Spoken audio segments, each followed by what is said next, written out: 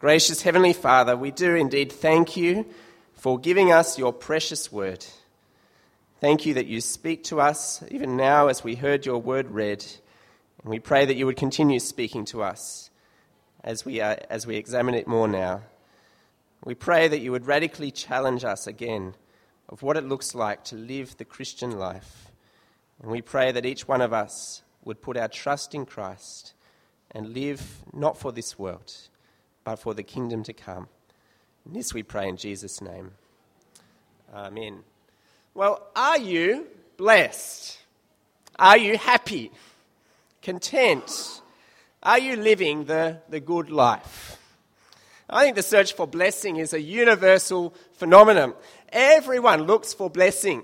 You just look on Chinese New Year. What's the character that's around everywhere? It's full, blessing. Everyone wants blessing at Chinese New Year. Now, it's not much different in the West. We endlessly search for happiness, for joy, for satisfaction as our purpose in life. Now, I wonder if you just went around the streets of KL this morning and you surveyed society and you asked them the question, what do you think it means to be truly happy? What does it mean to be truly blessed? And what do you think they would say? I suspect for 95% of people they would answer something like this. To be happy means to be financially secure, to have a full bank account, perhaps only a nice car, maybe a Mercedes or a condominium in Mont Kiara. You're progressing in your career. In fact, you're going so well that an early retirement is well on the cards, with plenty of time for holidays in Europe or even America. Now, is that happiness? Perhaps happiness means being physically provided for. The car loan is paid, the fridge is full, there's food on the table, the health insurance is covered, you're secure, you're safe, you're happy. Is that what happiness is? Perhaps happiness means emotional joy. The kind of joy that comes from having a happy family, a loving spouse, the children playing inside, and the dog sitting quietly in the corner waiting for her food. Is that happiness? Is that the blessed life? Perhaps it means social inclusion. Perhaps the happy person is the one surrounded by friends, surrounded by a loving family. Maybe it's the one who has a membership at the Royal Selangor Club and their special table just for them. Maybe it's the person who has that Manchester United jersey and they just belong with everyone else. Is that happiness? Is that the blessed life? Well, are you living the blessed life? Are you prospering? Are you content? Are you truly happy? Well, you would have noticed in our passage today, it tells us what the blessed life is, what it looks like to be truly happy. And Jesus' description, well, quite frankly, it is shocking, isn't it? It is the absolute complete inverse of what our culture says. What does Jesus say there in Luke chapter 6 and verse 20? Who is the blessed person? Well, here's the person who is poor, who's hungry, who's weeping, who's rejected, who's excluded. And what about the person who is rich and full and laughing and loved? Jesus says, woe to you. I mean, what does Jesus mean? It runs completely against what 95% of people in our society think. What does it mean to be truly blessed? Well, before we get into the passage per se, we need to look at something of the context here. Who is Jesus? Who is this Jesus who is speaking? And who is the audience that he is speaking to? Now, if you've read Luke's gospel up to this point, you would have been struck by the person of Jesus. Luke writes as a doctor, and he investigates into the true events that happened with Jesus. And in Luke chapters 1 and 2, the birth narratives, they emphasize that this Jesus is no ordinary man. He was none other than the Son of God who had come down into the world to save humanity from sin and to rule over an eternal kingdom forever. And in chapter 4, just a few chapters earlier, in Jesus' first recorded sermon in Luke, Jesus declared, quoting from Isaiah in the Old Testament, I think we've got it up on the screen there, from Luke chapter 4, next slide. Jesus declares, "The Spirit of the Lord is upon me, because he has anointed me to proclaim good news to the poor. He sent me to proclaim liberty to the captives, recovering of sight to the blind, to set at liberty those who are oppressed, to proclaim the year of the Lord's favour." Jesus declares he is God's anointed king. He has come from God to rescue a people for himself, to save them from their sin, and create a whole new community of God centred around him. And if you were here last week, you would have seen he began with the 12 apostles, the new leadership for this new people of God. And so as Jesus speaks in this sermon here, he asks the question, what should characterize the lives of God's people? What does the king expect of his people? Well, if you turn with me to Luke chapter 6 and verse 17, we're at point 1 here, the presence of the king. Luke chapter 1, and we'll begin reading from Luke chapter 6, beginning from verse 17. "And Jesus came down with them and stood on a level place with a great crowd of his disciples and a great multitude of people from all Judea and Jerusalem and the seacoast of Tyre and Sidon."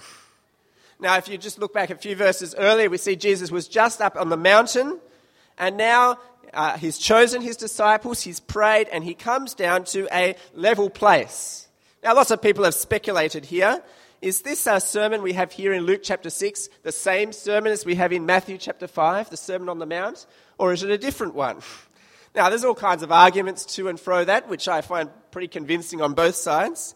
To be honest, I don't think it really matters, right?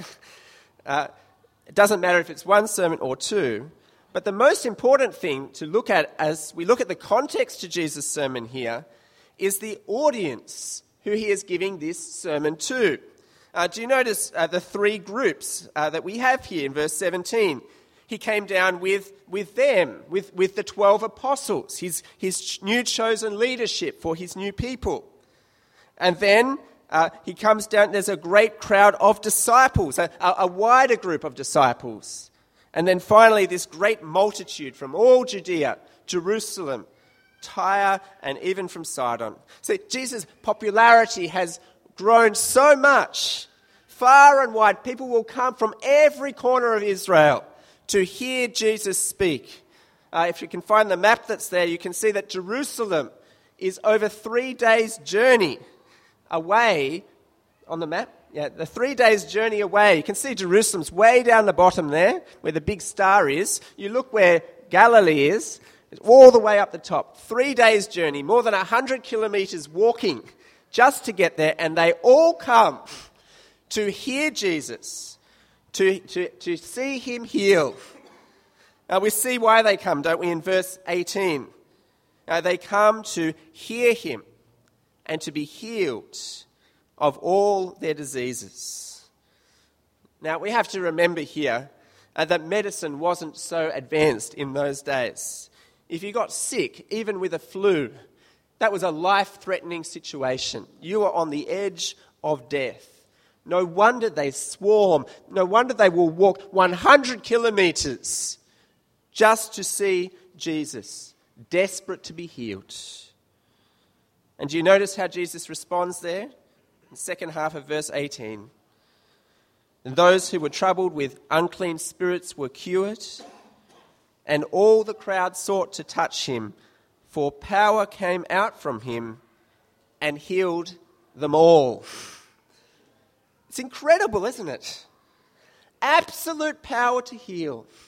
Absolute sovereign control over evil. All the diseases, all the sicknesses that plague our world, that rob us of our lives. Just a little touch on Jesus, and instantly they are healed. Just imagine cancer in remission, dengue vanquished, paralytics walking. Just a moment. Just a touch. No wonder the crowds flock to Jesus. I mean, you can just imagine if this happened here in KL. There'd be no more queues in GH. It'd be the first time ever you'd get straight in. The intensive care units would be empty. The drips would be left there dangling. There would be no more people left to heal. Jesus, miracles, show who he is. Here is the King, come to his world to rule, to save his people. He rules his universe with absolute power. And in his miracles, he gives a snapshot of what the coming kingdom he brings is going to look like. When he brings the kingdom, what will it be like? No more sickness, no more memorial services, no more pain. He will heal completely. Of course, that kingdom, as we will see, does not come straight away. And this is not our experience in the immediate right now. In fact, as Jesus will go on to show us, our experience right now is very different to that. But that is the life that Jesus' miracles testify to. When one day when he returns and his kingdom is established, this is what his kingdom will be like. And what a marvelous hope to look forward to. Whoever comes to Jesus is healed. Well, as we go on, we see that Christ is not satisfied with merely showing them who he is. He calls for a response. He calls for a radical response to their thinking and to their behavior. Have a look at verse 20.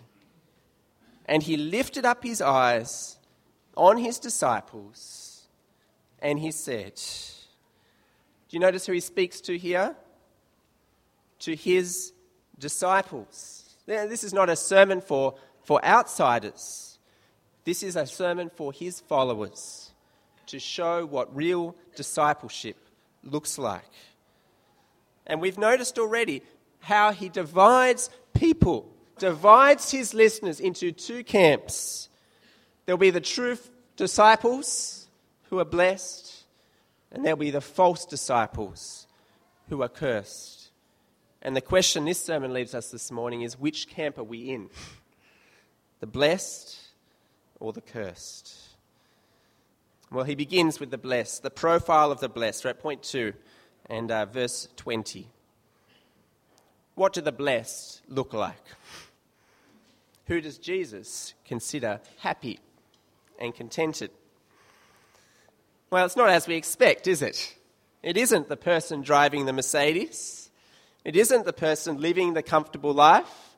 It isn't the person with the happy family and the successful career and the big house. No, do you notice what he says? Verse 20. Blessed are you who are poor. 21. Blessed are you who are hungry. Blessed are you who weep now. Verse 22. Blessed are you when people hate you and when they exclude you and revile you and spurn your name as evil.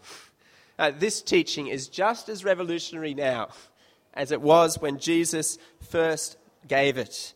In Jesus' day, as in now, God's people would have thought the complete opposite.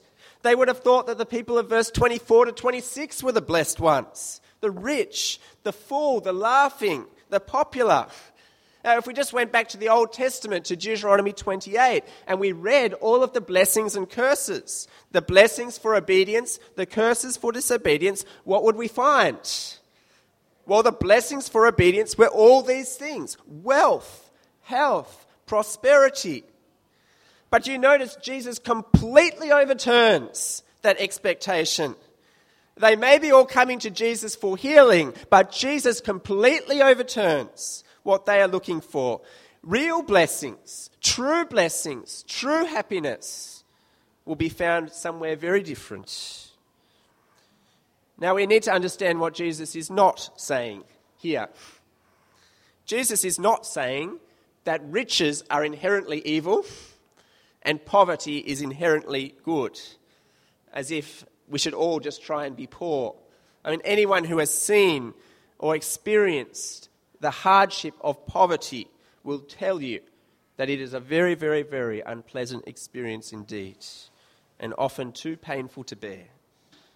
Jesus is not saying that.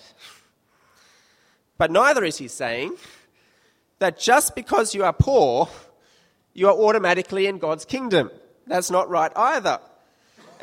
It's only as we look at the context that we can get a feel for what Jesus is saying here.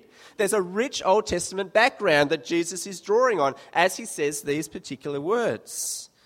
And do you remember, we just looked at the start of this sermon, what Jesus said in the synagogue in that very first sermon.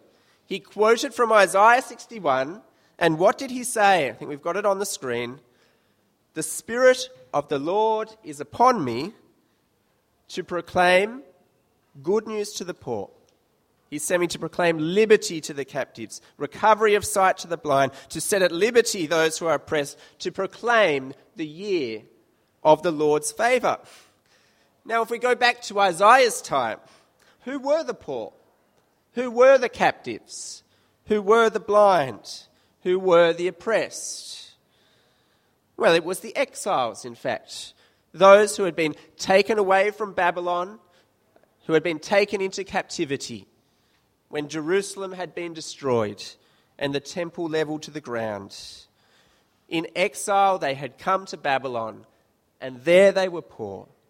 There they wept over their sins. You just read it in Lamentations. There they were in terrible space. And yes, they were poor on the outside, but they knew and they became aware that their poverty was much deeper than that. They became aware that they had abject spiritual poverty. The reason they were in exile at all was because of God's judgment upon their sin. And they knew so desperately their need for salvation. And so this wonderful prophecy in Isaiah gave them great hope. God would not abandon his poor captive people whom he had judged. No, he would send his Messiah. He would send his King. He would bring good news to those blessed poor and bring those sin-bound captives who depended on his King back into his kingdom, where their fortunes would be restored. In short, who are the blessed poor? It is those who, despite their present conditions, trust in God's promises, grieve over their sin, and hope in his kingdom. Now we need to remember here, when the time for the exiles to return to Jerusalem came in 539 BC, they didn't all go. Some prospered in Babylon. When the time came to return, they didn't return. They stayed back in Babylon because they valued their money. They valued their society too much. They'd compromised with the world. They'd forgotten the promises. And they took worldly gain instead. And of this point, Luke will remind us again and again and again in his gospel. I mean, just think back to the rich man and Lazarus in Luke chapter 16, the next slide. Do you remember the story? There's this rich man clothed in purple and fine linen and who feasted sumptuously every day. And then there is this poor man named Lazarus, covered with sores, whose he desired to be fed from what fell from the rich man's table, and no one gave him anything. Do you remember the story? What happened? The ultimate reversal. Lazarus carried to heaven, and the rich man who ignored God, burning in hell. Think of Luke 18. The rich young ruler, moral and upright, he comes to Jesus. He asks Jesus, "What shall I do to inherit eternal life?" And do you remember Jesus' reply? He says, "One thing you lack, sell all that you have, distribute it to the poor, you will have treasure in heaven, and come follow me." And what does he do? He goes away very sad because he was extremely rich. And so the poor disciples call out, "What about us? If this rich moral man cannot be saved, what about us? We've left everything to follow you. And what does Jesus say to them? Truly I say to you, no one who has left house or wife or brothers or fathers or children for the sake of the kingdom of God will not receive many times more in this time and in the age to come eternal life. Again and again we see this reversal. In fact, it's all the way back there in Mary's song in chapter 1 as well. Chapter 1 verse 52 and 53. Mary sings and she says, He's brought down the mighty from their thrones. He's exalted those of humble estate. He has filled the hungry with good things. And the rich He has sent away empty. Do you see this theme in Luke's gospel? The blessed poor who hope in God despite their circumstances. Well, they have hope in the kingdom. But the rich who do not hope in Christ, well, their fortunes are reversed. So I think this passage forces us to ask the question this morning then. Have we realized our abject spiritual poverty before God?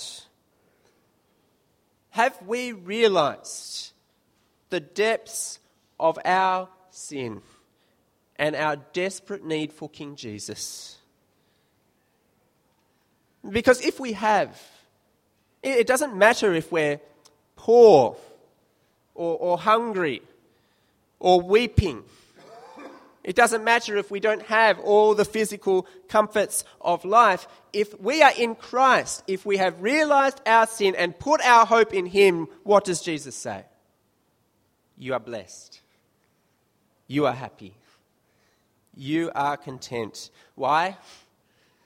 Because like Lazarus, like the disciples, we too will be able to enter God's kingdom and enjoy His rich blessing for eternity. Do you see how that happens in the passage here before us? How God turns their fortunes around. Verse 20, Blessed are you who are poor, for yours is the kingdom of God. Blessed are you who are hungry now, for you shall be satisfied.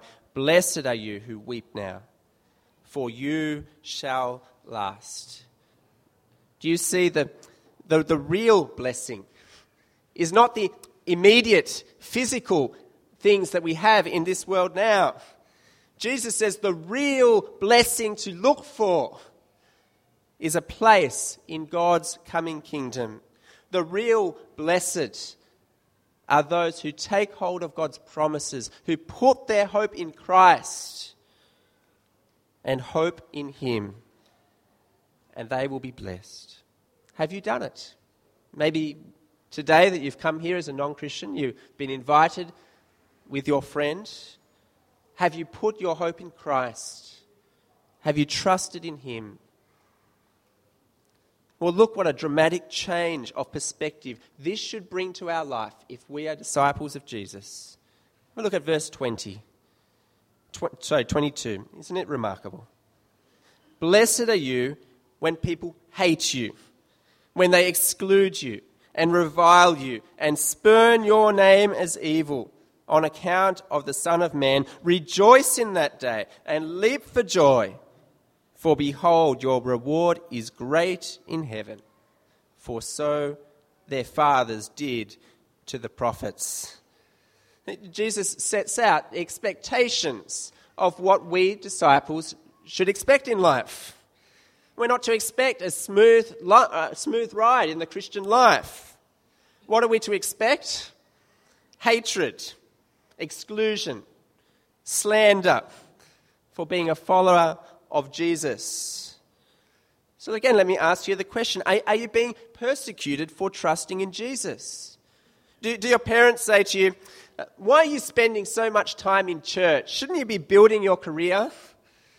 Do your colleagues say to you, why are you so stupid for following Jesus, wasting all this time on church stuff? Are you mocked by your friends or your family for being a Christian?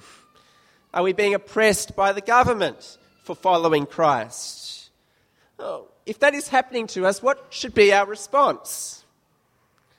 We should rejoice. Leap for joy.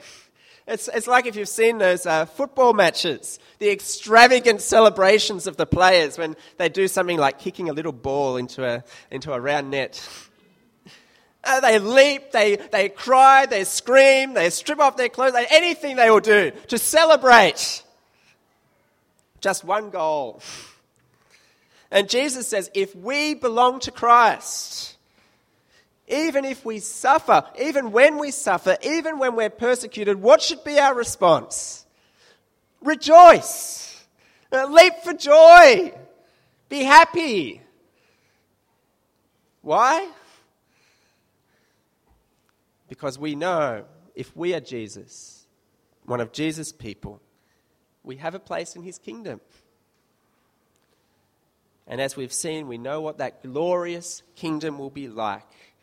A place of no more death, no more sin, no more crying, no more pain. Our temporary sufferings will be nothing at all compared to that wonderful and glorious day. So friends, if this is your experience, the bank account is running a bit low.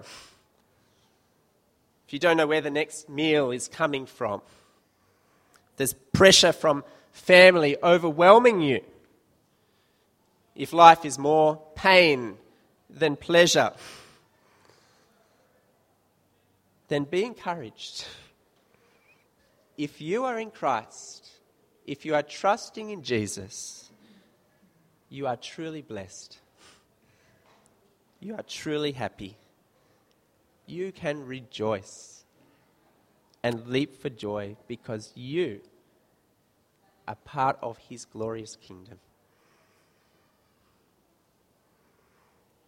Well, brings us finally to point 3, the priorities of the false disciple. The priorities of the false disciple. I see Jesus begins this sermon in chapter 6 not only with the blessings, isn't it? He comes now to the curses, to the woes, and they're important woes for us to be warned by. Have a look at verse 24. But woe to you who are rich, for you have received your consolation. Woe to you who are full now, for you shall be hungry. Woe to you who laugh now, for you shall mourn and weep. Woe to you when all people speak well of you, for so their fathers did to the false prophets. Now, do you notice again who the warning is directed to? It's still to you, isn't it? To the disciples. And it's a very strong warning to us as disciples. Do not be like those who are living on the outside of the kingdom. Do not make your values the same as their values. Because if you do, beware. Woe to you, false disciple. Jesus wants us to see again in the strongest possible terms the dangers of wealth. Now again, let me say, it's not that riches in and of themselves are bad. If you are a rich person here today, the riches are not in and of themselves bad. I mean, we look at Zacchaeus a bit later in chapter 19 of Luke's Gospel. He was a very rich man, and he became a disciple of Jesus. Salvation came to him, although not without him giving away half of his money to the poor, plus more. But Jesus wants us to see here the danger of wealth. He wants us to see how desperately dangerous it is. The problem with wealth is that it can easily foster that attitude that we do not need God. It fosters that attitude of proud independence, where we think that we can just live life by ourselves, enjoy all the comforts of now, and not give a second thought to God in our life. Jesus warns that kind of attitude can only end up in one place, and that is destruction. Again, let's think of another story in Luke's Gospel, this time the rich fool in Luke chapter 12. Do you remember the story? He has a massive harvest, and so he says to himself, what shall I do? I'll build bigger barns and bigger barns. There I'll store all of my grain. And then I will say to my soul, soul, you have ample goods for many years. Relax, eat, drink, and be merry. And what does God say to him? You fool. This very night your soul is demanded of you. And the things you have prepared, whose will they be? So is the one who stores up treasure for himself and is not rich towards God. You see, wealth is not what our world is all about. Our world thinks it is. Constantly upgrading our houses, buying new cars, buying new gadgets, trying to get success in our careers so that we can become more wealthy and therefore more secure. Even in some churches, this kind of thinking is propagated, isn't it? It's what we call the prosperity gospel. That if you just have enough faith in Jesus, he's going to give you all your dreams. He's going to make you wealthy, healthy, prosperous, successful, whether it's a house or a car or career or whatever your dream is. He will give it to you if only you put your faith in Jesus. And Jesus warns in the strongest possible terms. Such an attitude to money can only leave you in one place, and that is destruction. Such an attitude has no place in the life of the disciple. When the kingdom comes, a huge reversal will take place. We saw that a little bit in our Old Testament reading from Isaiah chapter 65. Here's a short snippet of it. God says to his people, behold, my servant shall eat, but you shall be hungry. Behold, my servant shall drink, but you shall be thirsty. Behold, my servant shall rejoice, but you shall be put to shame. Behold, my servant shall sing for gladness of heart, but you shall cry out for pain of heart, and shall wail for breaking of spirit. The new heavens and the new earth will come. God's Messiah will bring it in, and his servants will enjoy it. This wonderful place, but for those who do not come to the Messiah, what is their fate? Well, their fortunes are turned. They lose everything. They end up in destruction. So again, let me ask the question. What does your bank account show about your Christian life? Not very politically correct to say. Most people don't want to disclose their bank accounts, isn't it? See that on the news. Where is your hope, really? This world? Are you still chasing for security in this world? Really? Or are you living for the world to come? For that glorious kingdom that Jesus is bringing? Are you honouring God with your money? Or are you honouring money as your God? Jesus tells us here, if you pin your hope on the riches of this world and so compromise your relationship with Jesus, beware. Because this life and all its meagre pleasures is all that you will have. For when Jesus returns, it will all be taken away, and you will face his judgment. What does your bank account show about your Christian life? Well, finally, let's consider the final woe there in verse 26. Woe to you when all people speak well of you, for so their fathers did to the false prophets. There's another sign of false discipleship, isn't it? Where we crave for popularity. We crave for acceptance. We want other people to speak well of us. I know this personally. This is something that I always struggle with. Just this week I was teaching a Bible class at another church here in KL, and we were looking at Deuteronomy, the blessings and curses, and so we had to talk about the prosperity gospel and why that is a wrong reading of that.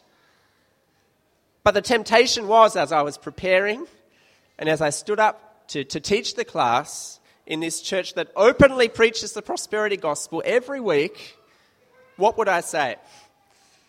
Would I just tell them what they wanted to hear so they'd be happy with me, accept me?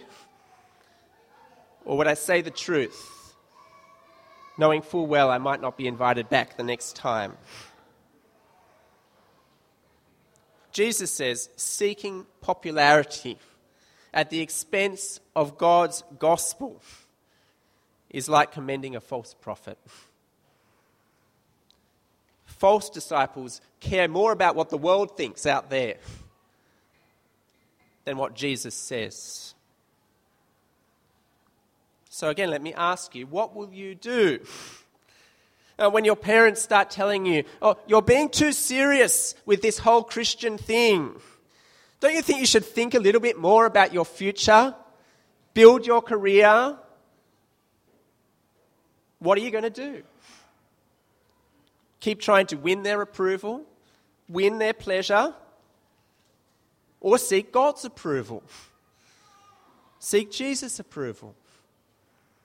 When your colleagues ask you to stay back overtime at work yet again on the night of Bible study, Thursday night, I guess, what are you going to do? Seek their approval, fit in the team, not let them down,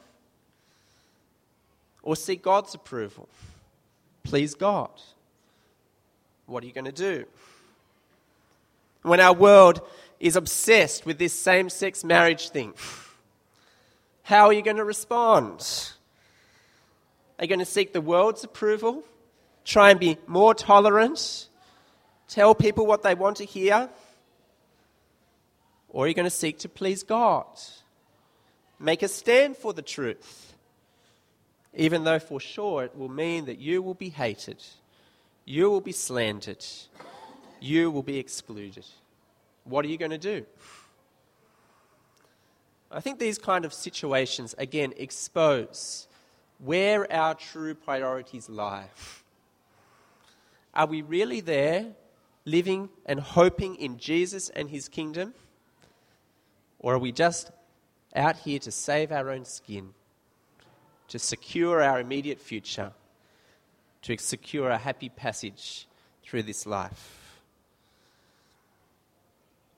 Well, it's a real test, isn't it, of whether we are true disciples of the King or false disciples of the King. Blessed are you when people hate you, and when they exclude you and revile you and spurn your name as evil on account of the Son of Man. But woe to you when people speak well of you, for so their fathers did to the false prophets. Now, I don't know how you're feeling as we've gone through this sermon. Could it be an immense encouragement to you in your situation? I hope it has been. But it may have been a great rebuke to you as well. May have really made you think where you stand with Jesus. Well, if that is you, there is good news at the end. Because really the truth is, isn't it? All of us, everyone in this room has compromised at some point in our Christian life. There's always, for every one of us, been a point where we've trusted in our money instead of Jesus, where we've longed for physical blessings instead of for the kingdom, where we've longed for approval from men instead of God. That would have happened to every one of us in this room, me included. But the good news is there was one, isn't it, who perfectly fulfilled all of this. One who embodied the blessings without fault and never fell into the curses. I'm of course talking about the Lord Jesus Christ himself.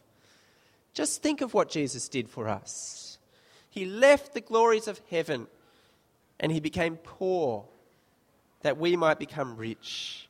He went hungry in the desert as he was obedient to his Father. He wept in Gethsemane as he feared the wrath of his Father.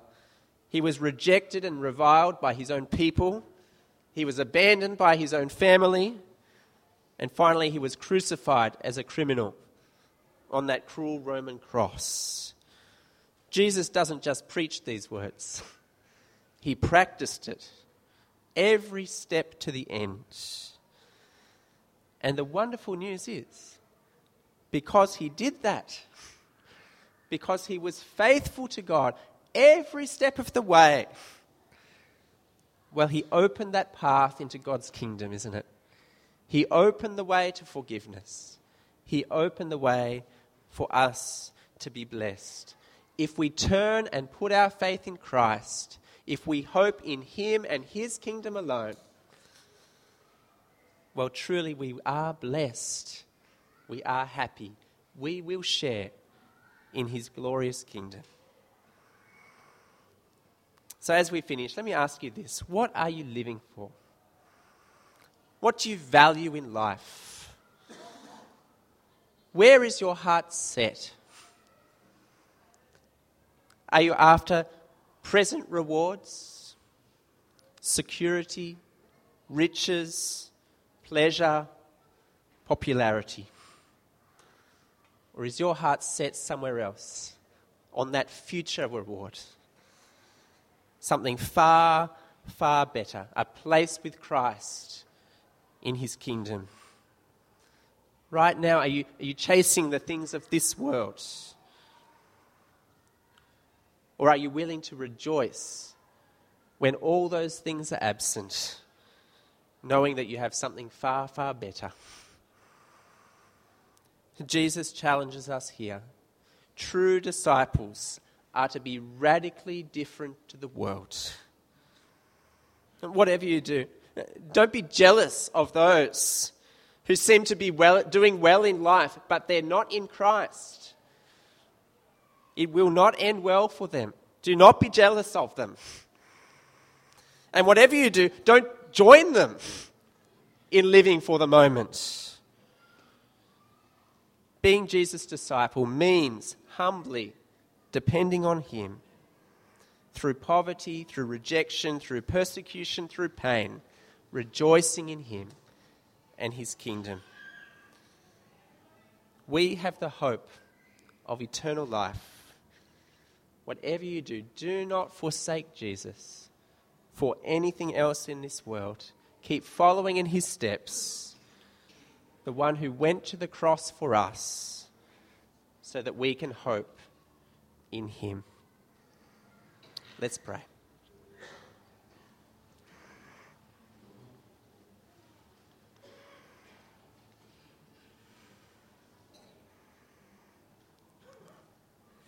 Heavenly Father, we thank you for your glorious Son, the King of this world, who rules with absolute power and authority, full of compassion and kindness. And we thank you for his encouragement and his warning to us this morning to rethink the blessed life.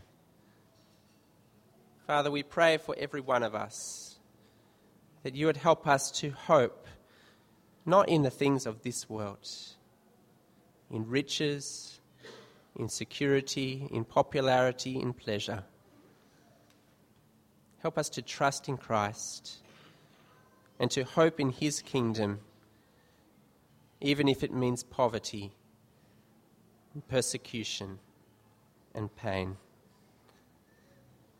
Father, we thank you that even in the midst of difficulty, we can be truly happy, truly contented, truly blessed. And we thank you for your Son, Jesus, that he went to the cross so that all of these blessings could be ours. So help us to follow in his steps, we pray. In Jesus' name, amen.